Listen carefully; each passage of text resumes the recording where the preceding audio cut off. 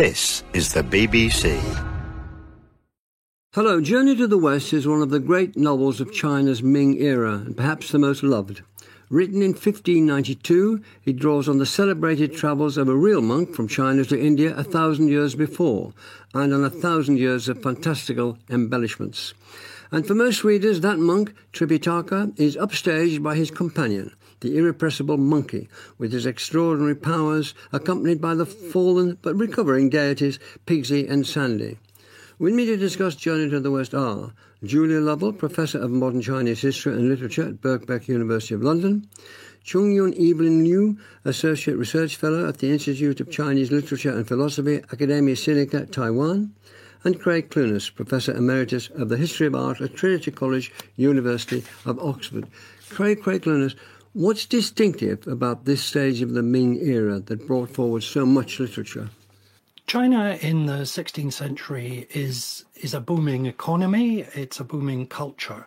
China makes things that the rest of the world wants, and the rest of the world has silver that China wants, and so in an exchange of these there's a great upsurge of the economy, and part of that goes into culture, particularly into the publishing industry. So the 16th century in China is the era when many of the great novels, dramas, other cultural forms that we still know today, they come into being and they take the form that we know them by.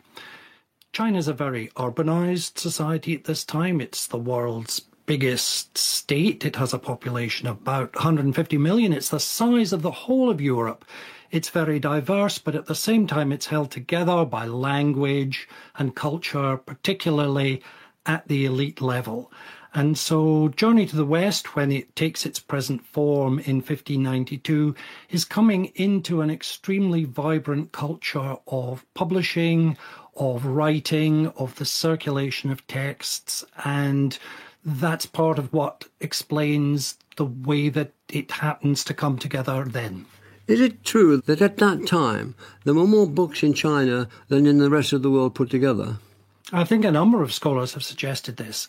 Woodblock printing, which of course had been around in China for at least 1,000 years, it wasn't a new technology at this time.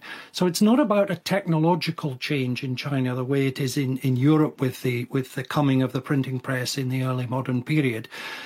The books, the way books are being produced is the same, but the way they're being edited, distributed, and the numbers of people reading them, yes, it seems a fairly safe bet that there are more books in China, and they exist at all sorts of levels. There are very beautifully produced books. In fact, the 1592 edition of Journey to the West, it's on very nice paper, it's got very nice illustrations, but there are also very cheap, what you almost might call paperbacks, that would have been very affordable as well. What struck the first Europeans to come to China was how cheap books could be. What do we know about the author, or what can we glean about him, or her? Well, the name on the spine today is Wu Cheng'en.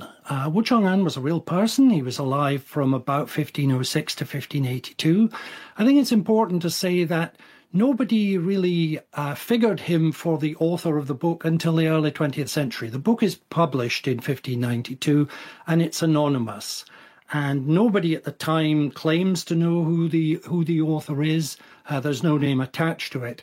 In the early 20th century, a very prominent Chinese scholar of the New Culture movement used a couple of bits of what I think are fairly circumstantial evidence to identify this Wu Cheng'en character as the author of the 100-chapter Journey to the West, published in 1592. Now, he's absolutely the kind of person who could have done it. He's an overeducated and underemployed, if you like. That is, he's somebody who has a very good education, who fails to make it into the ranks or into the upper ranks of the imperial bureaucracy. We know he's involved in publishing. We know he writes lots of stuff for money. And you think he did it? I'm pretty sceptical. I think we don't know who did it, is my own take. And I think... So what was he working on if he did it? I mean, were the versions around? He kind of just... or did he whistle it up out of the thin air? There was a huge amount of stuff. There were earlier versions, there were plays. It may not have been one single person. I don't think we need to imagine that one person... If we think of this as being more like a film, which is put together by lots of different people, or has a room full of writers working on the script. It doesn't seem to me essential that we have to identify one person, but it's handy to have one name to pin on it, and Wu Cheng'en's is the name that has become associated with it very much since the early 20th century. Thank you very much. Julia Lovell, the novel has 100 chapters. Can you give us, this is a difficult one, can you give us a quick overview of its shape?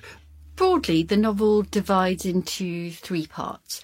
The first, the prologue, introduces the main character, a magic monkey king called Sun Wukong.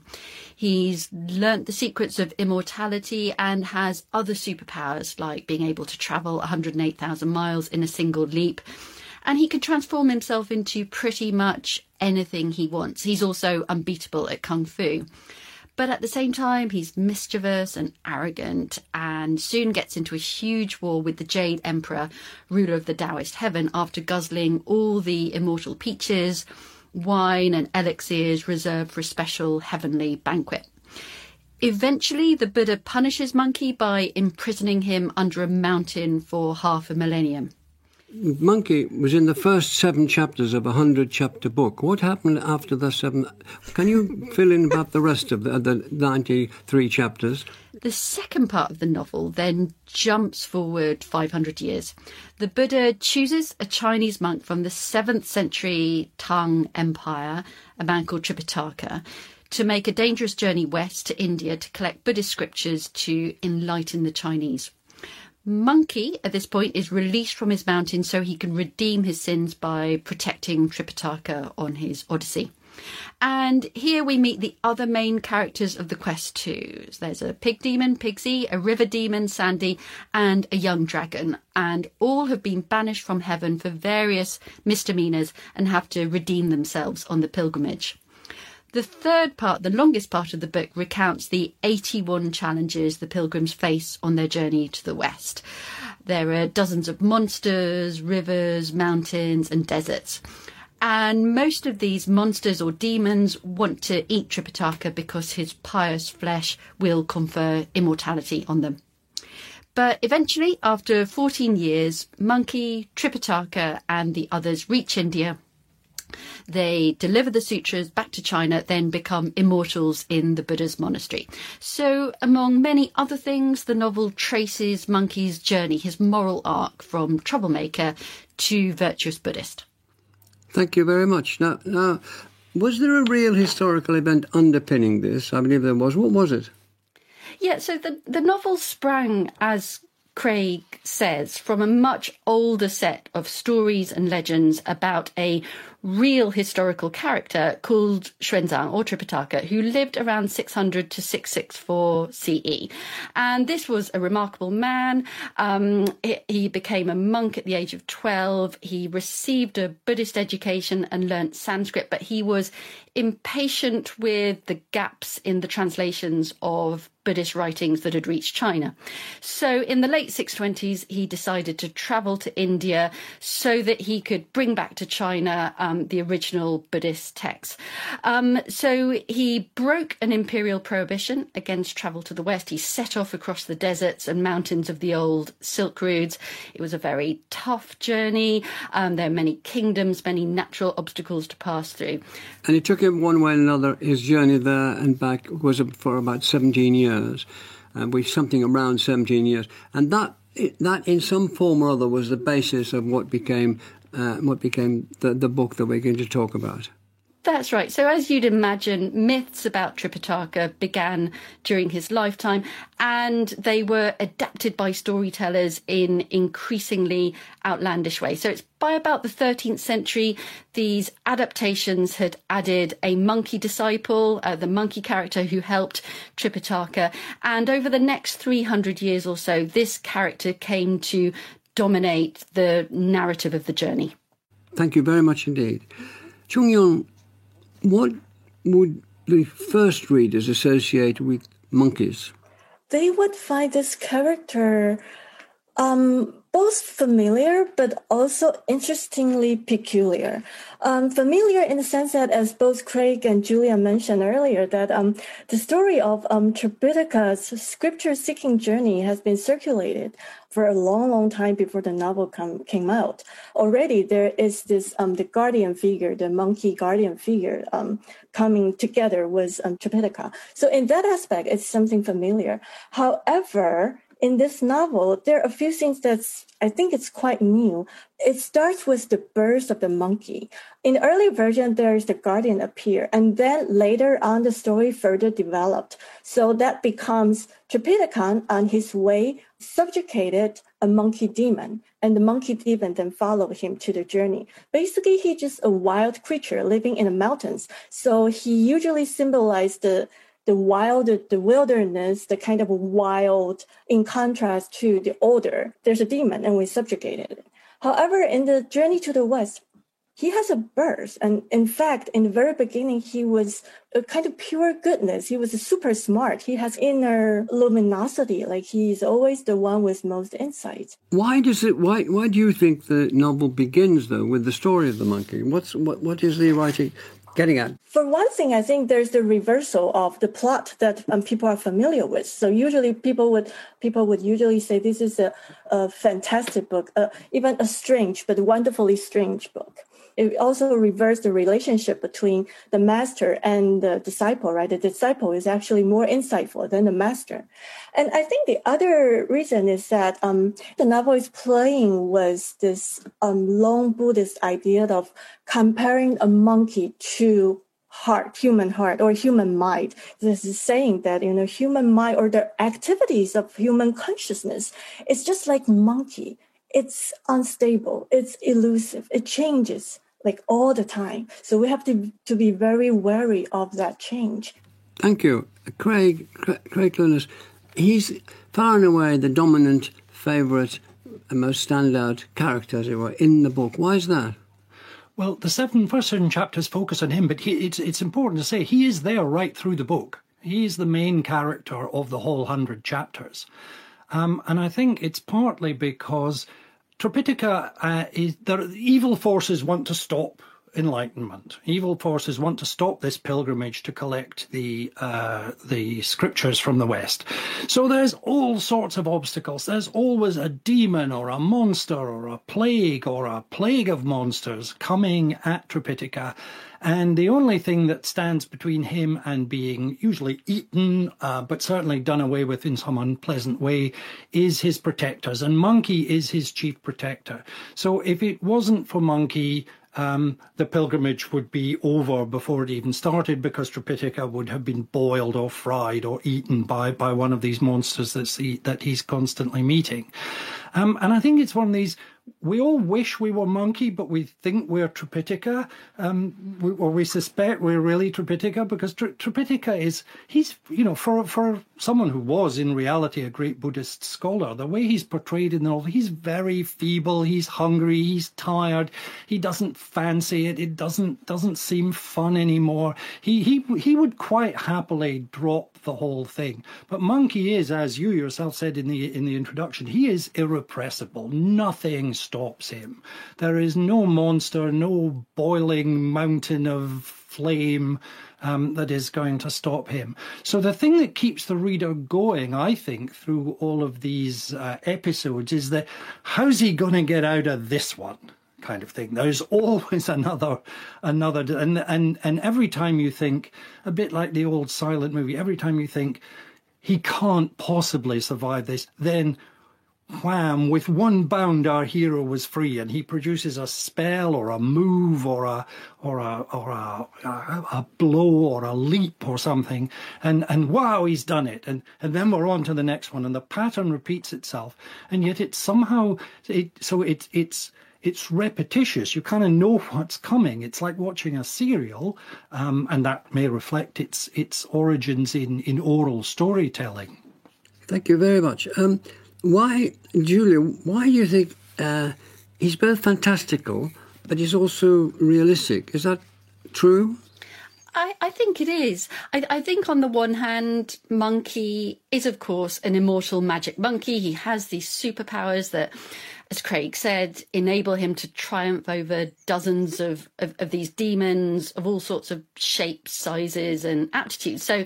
So on the one hand, this distances him from the average mortal reader.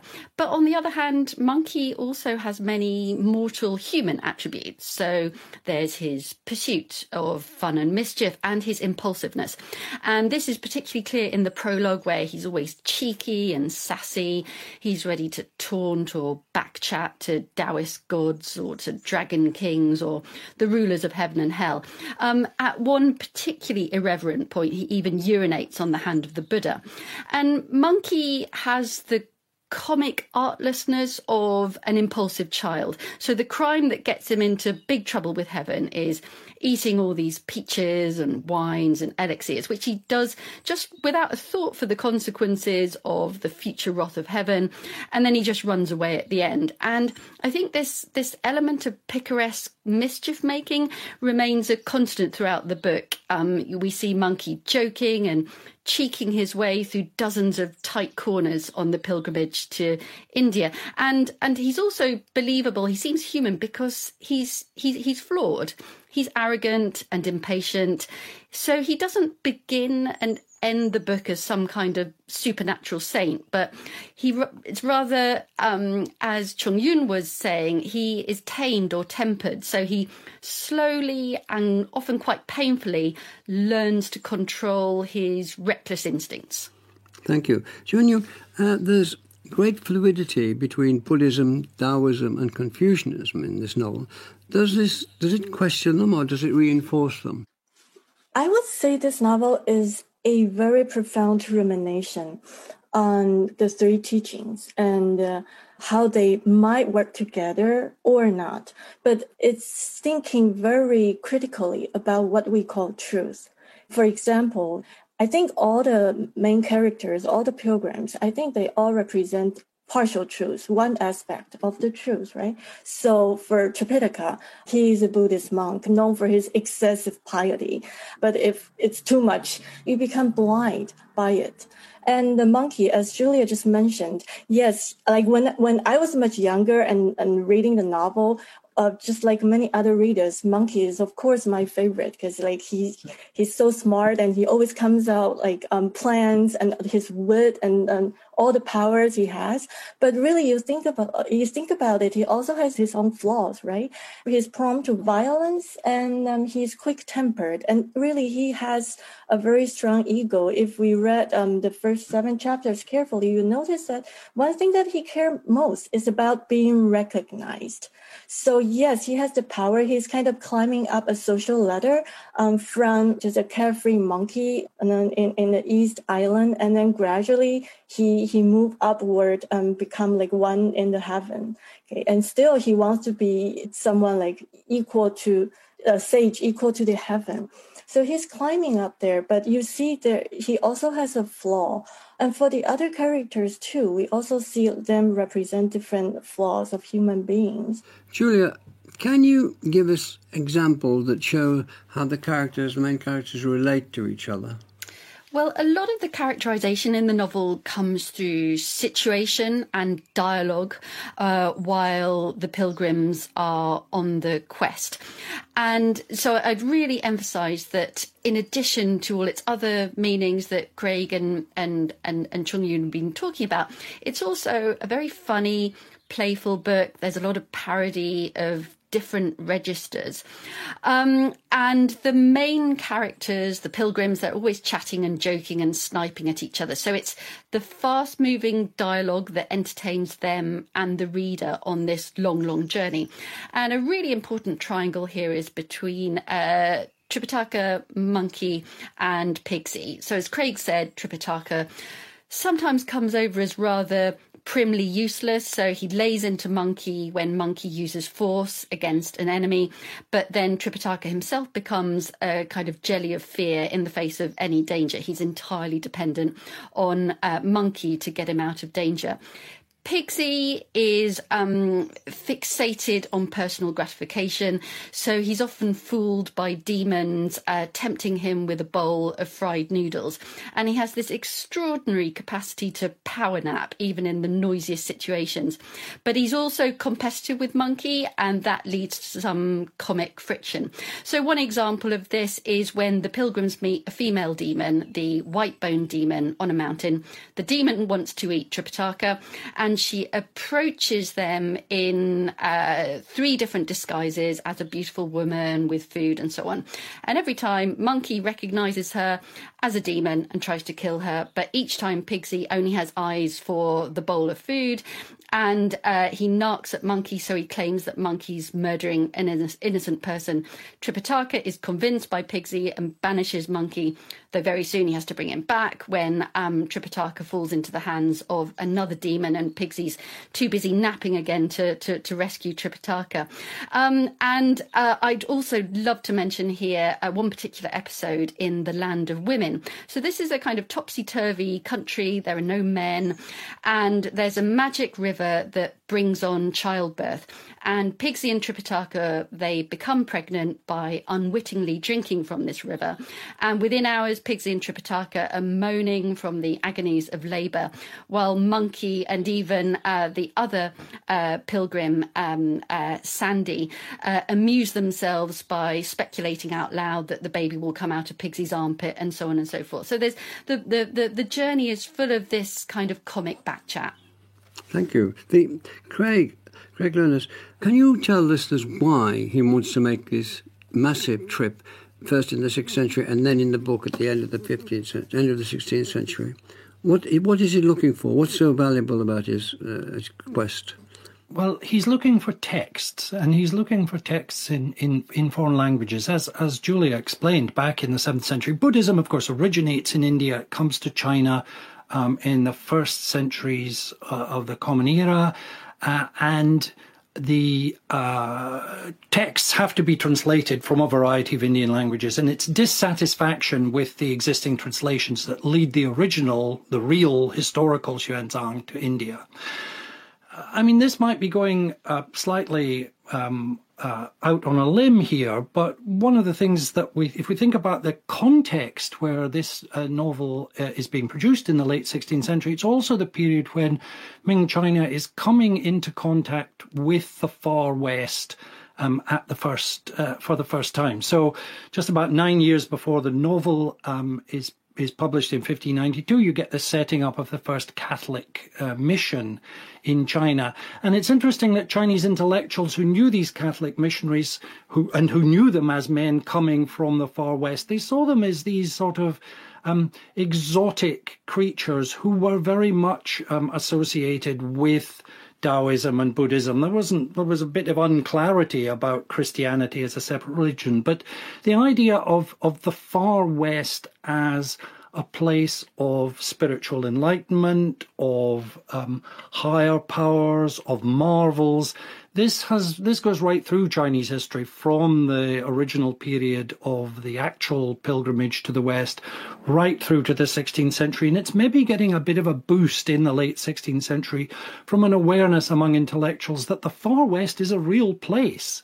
Nobody's been there, but the idea that the Far West actually really does exist, and look, here are these occasional exotic characters coming from there. That's part of it seems to me, of the much wider context in which the novel's being received in the late 16th century. And I think the book absolutely tells us really fascinating things about Ming China's perceptions of the world beyond its borders. So on the one hand, the novel is about a journey out of China. It's about fascination with foreign places, with a foreign religion, Buddhism. And as the pilgrims go west, they sometimes speak admiringly of the beauty of the non-Chinese cities that they encounter. But there's also a slightly odd thing going on with this journey, because however far the travellers go, the landscape doesn't seem to change that much, or it repeats itself. And strangely, the pilgrims don't seem to struggle with learning or speaking foreign languages, and the religious hierarchy, so the Chinese Taoist hierarchy, it still holds sway. And then right at the end, the pilgrims return to China to give the sutras back to the Tang emperor. And they reflect on how great China was and how mediocre the lands of the West were by comparison. So I suppose it's worth considering whether the book projects cosmopolitanism or perhaps provincialism, the idea that the rest of the world is going to be just like China or inferior. And then I suppose the next question would be that if it's the latter view, we could also ask whether that view is satirical. And just picking up on that point of Julia's, not only does everybody speak Chinese, all the way they go, the food is Chinese. So it is all it's always fried noodles that the demons are tempting Pigsy with, and then the rice, the Bureau of Rice Reincarnation, which I haven't got, is a long sort of elaborate sort of gag about toilets. It's a sort of scatological joke, but it's rice, so that the food is familiar, however far west you go. They as it were they travel in a kind of China bubble, and I think that's kind of interesting too. Are you suggesting that the 6th century man didn't really get there or go there? Oh no, he really got there, but he must have spoken all of these languages and eaten all kinds of things. No, I think there's no doubt about the success of the real historical journey. Does the novel have anything to say about the concerns of the day, the time, the period in which it was written? Well, it's worth remembering that the 16th century is also a great period of Buddhist revival. Buddhism, it had been goes right through Chinese history, but in the late 16th century, its prestige among intellectuals is higher than it's been for 200 years. The imperial court is a great patron of Buddhism. And so there's a kind of big Buddhist thing going on in the late Ming. But one of the things the novel also does is poke fun at people in power. So there are lots of encounters with bureaucracies, both heavenly bureaucracies and terrestrial bureaucracies. And these bureaucrats are often lazy, venal, just simply incompetent. And it's very hard not to see that there are strong elements of satire there. That for Ming readers, part of the fun was seeing powerful people, particularly a powerful bureaucracy, which after all is what governed Ming China, seeing that bureaucracy made to look ridiculous and seeing fun poked at it. That seems to me to be one of the concerns of Ming people that also permeates the novel. Junyu, is there a consistent moral in the story? Is there a moral, and if so, what is it? This is actually a very rich, and we can even say it's an open text. But if we want to talk about if there's a consistent moral of the story, I would say yes, maybe never abide by only one set of teachings. As I mentioned earlier, the novel incorporated discourses of Buddhism, Taoism, and Confucianism as a way of interrogating all these teachings. And so I think it's playfulness on the superficial, on the first level, it's creating a lot of fun. But on a deeper philosophical level, it's really a conversation among all these different teachings. But to further understand why is he posing this kind of message, not to abide by any particular set of teaching, I think the philosophical school, the Wang Yangming school, not only that school, but in the Lei Ming, when we talk about the three teachings, they have different tenets, but I think they have one thing in common. They all agree that there is the innate goodness in every human being that has a great potential for them to self-cultivate and to become a better person. And in Buddhism, you can become a Buddha. In Taoism, you can become immortal. In Confucianism, you become a sage. Yeah, Julia, when you were translating the novel recently, what challenges did you face? What was hardest to do? How did you make it come alive for a contemporary reader? There were a couple of standout challenges I had to deal with. One was that the version that I did was not a full version. It was an abridgment. So I cut it down to about a quarter of the full length. So obviously that required a lot of difficult decisions to be made about what I thought were the most important characters, themes and stories. But on one level, the structure of the book helped me with the abridgment process. So I should say that after the main characters have been introduced by about chapter 12, the rest of the book is mainly episodic in structure. So as Craig said, it's a bit like a serial or a series. There are a series of challenges and demons, and for the most part, characters or situations or stories which are encountered, they come up once and they don't come up later.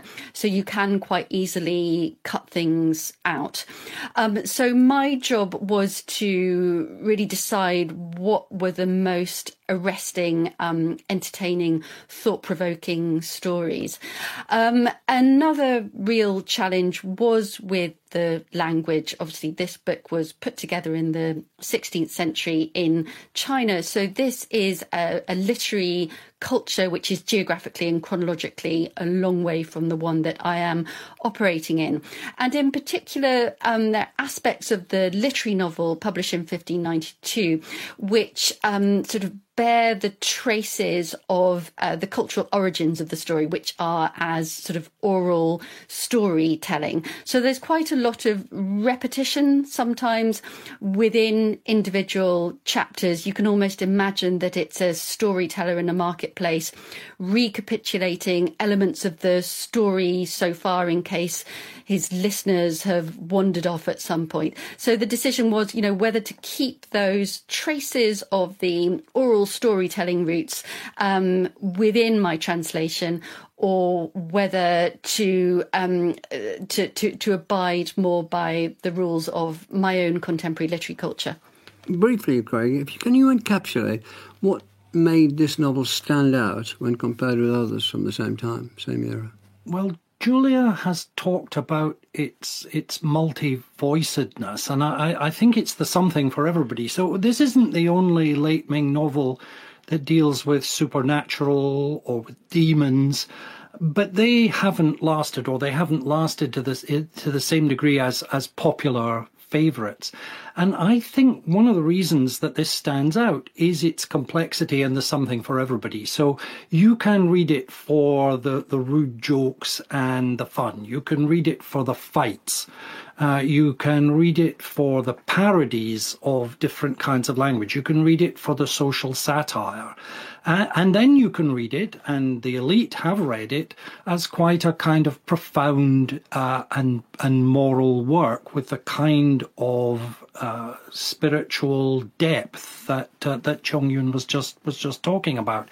I think it's significant that the Ming imperial state, and indeed the Qing imperial state which followed it, didn't like novels, and there are lots of points at which novels are. There are attempts to ban novels, either on the grounds that they're politically subversive or that they are obscene.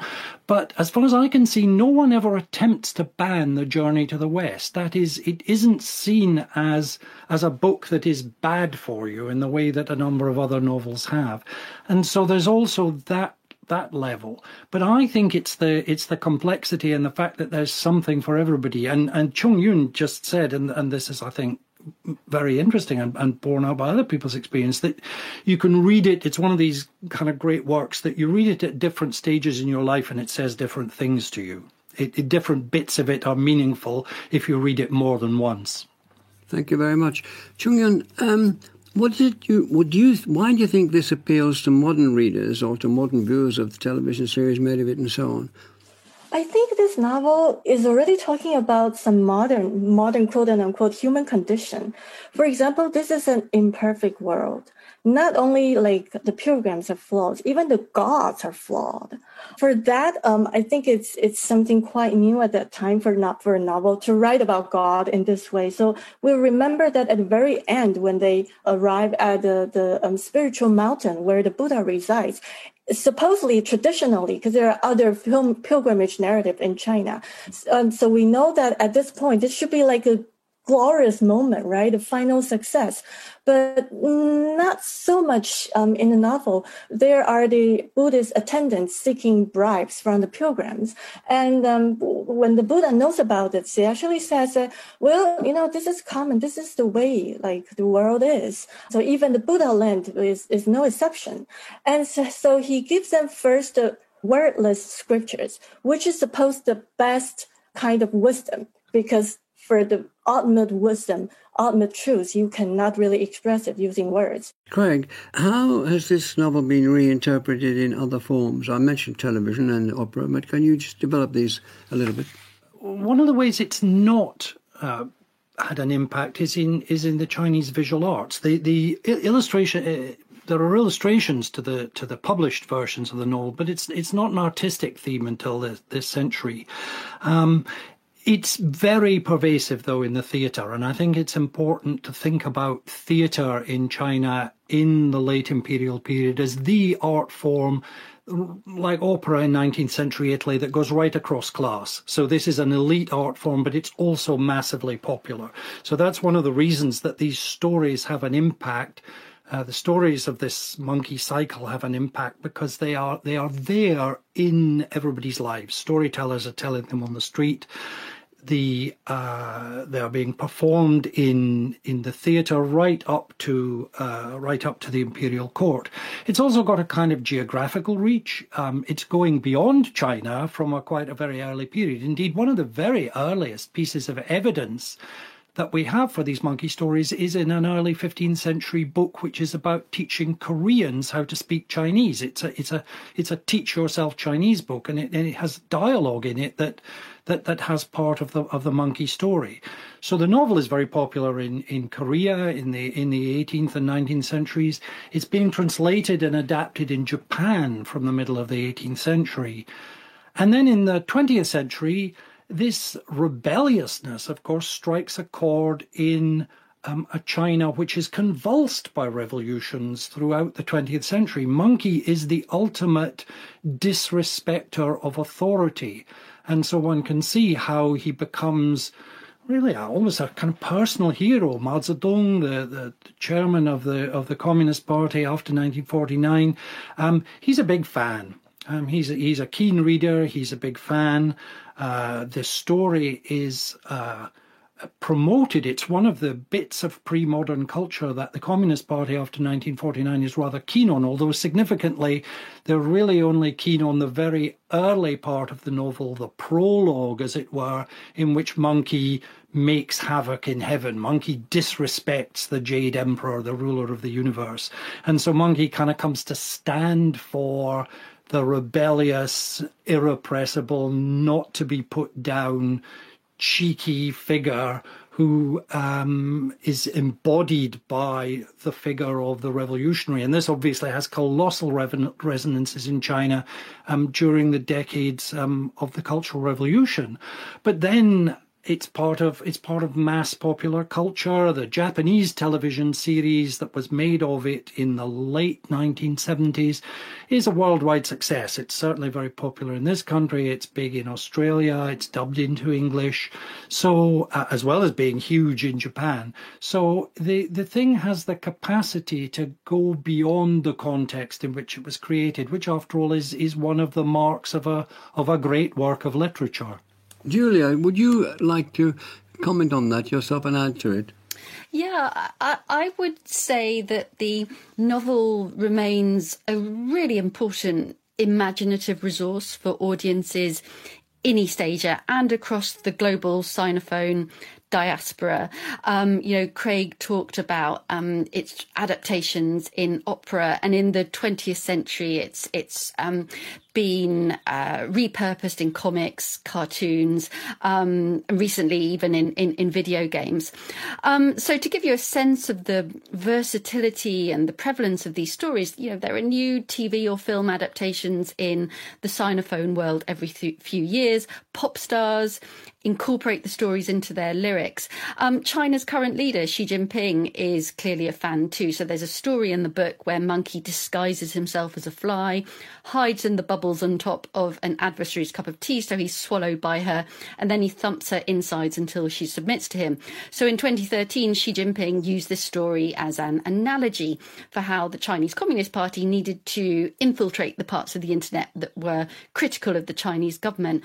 But you also, as Craig also said, it's a story beloved of rebels and creatives. So there was a very popular film adaptation in the 1990s out of Hong Kong, which was a big hit amongst mainland Chinese students, because this was a time when young people were disillusioned with their government after the crackdown of 1989. And this film portrayed Monkey as a kind of aimless, rebellious drifter, and that mood really captured the spirit of that moment. So the novel, its stories and characters are often like water. They fit around many different moments, moods and uses. Thank you. Chung Yun, finally, what do you think? What do you think's made the novel so adaptable to different generations and so influential? It's a story about every man, right? All the pilgrims with their flaws, and also Monkey was always bluffing. I think it speaks to everyone. We all can relate to these characters. They are not like high up there. They're just like one of us.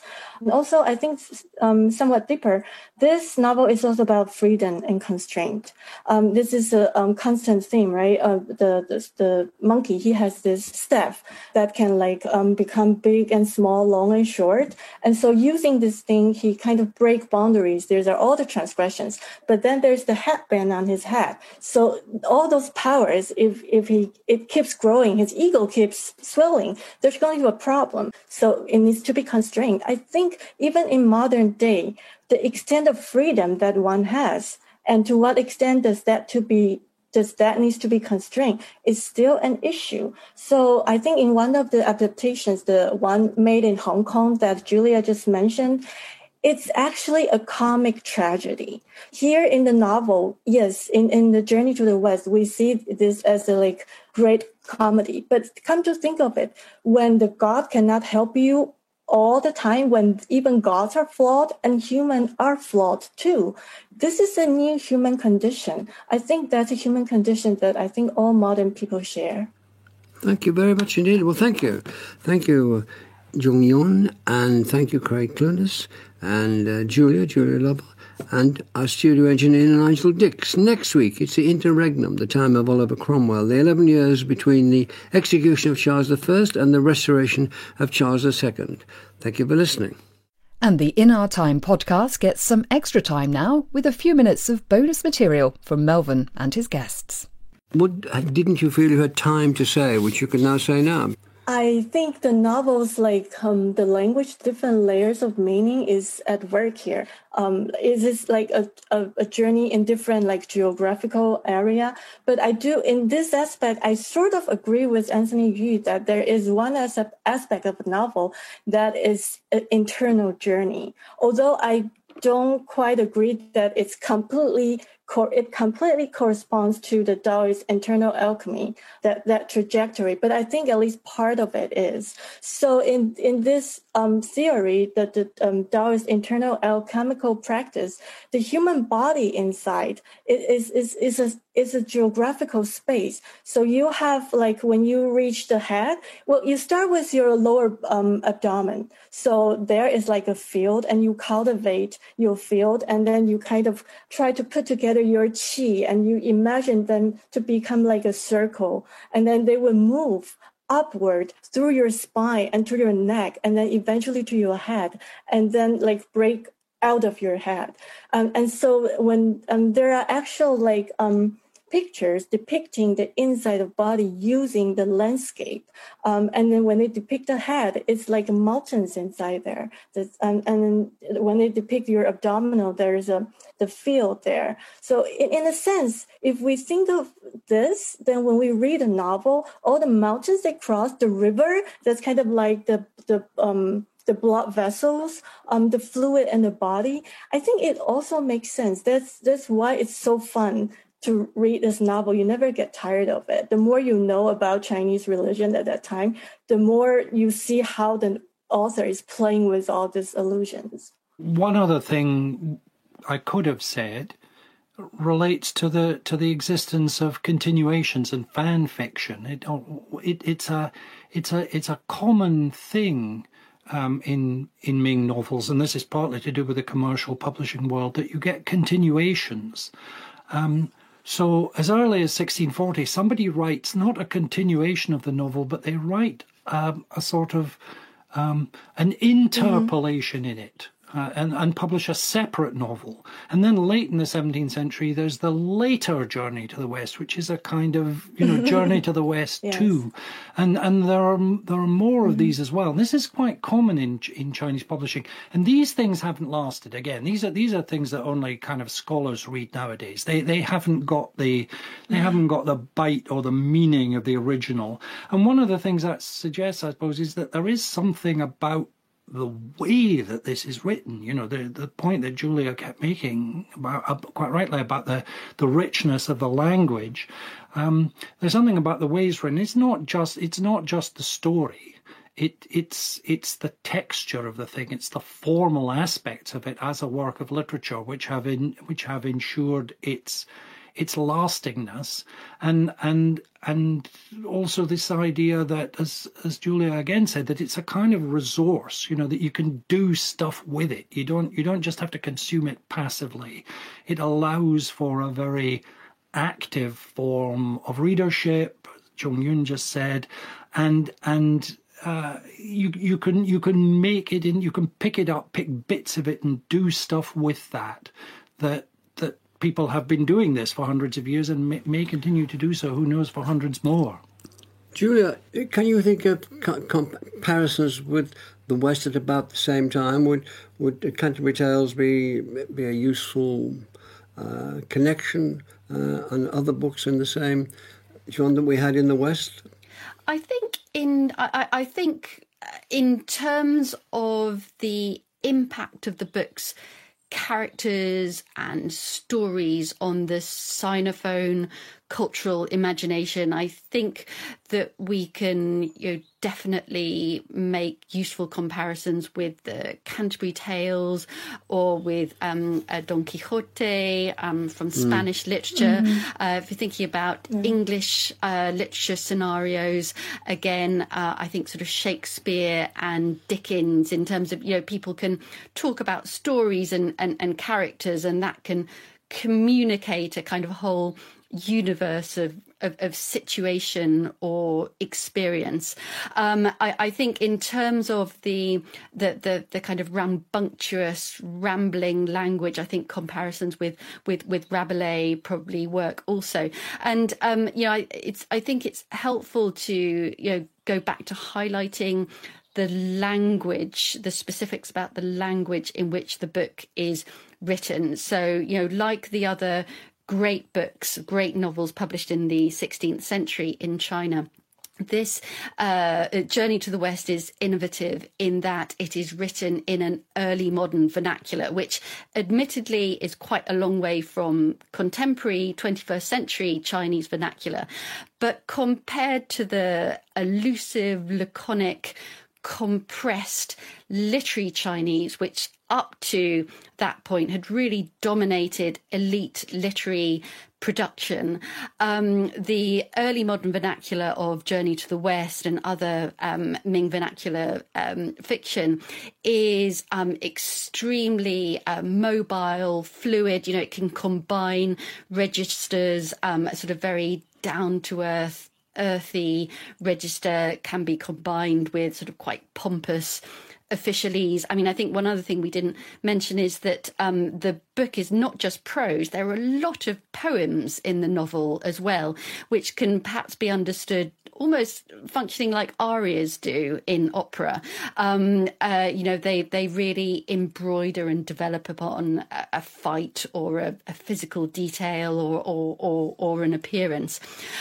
So you've got the prose and you've got the poetry as well, just this sort of very fluid weird mix of registers, which I think, again, sort of really speaks to this very vibrant milieu of 16th century China that Craig evoked so beautifully. Craig was talking about the sequels to Journey to the West. I think because of the dynamic in these novels, so just like both Julia and Craig mentioned, the open-end quality of the novel. So I think there's an anxiety about the ending for later readers. If what they actually receive is the second-rate scriptures with word, which is not the ultimate truth, then what does that mean? So I remember in one of the sequels, the beginning of the novel is, so after the second-rate scriptures was brought back to China, after decades, the people in the Tang Dynasty they degenerated again. They need another set of scriptures. So in a way, compared to older narrative about religious pilgrimage, like the ending is like an enclosure, the final ending that, people find salvation. Here, it doesn't guarantee that. And that's why the dynamic of the narrative continues till the very end. And I think that also invites later adaptations or rewritings or sequels to the novel. It's a bit like the ending of Line of Duty. The way the novel, there's a big debate going on in social media. So, what was the ending of Line of Duty disappointing or not?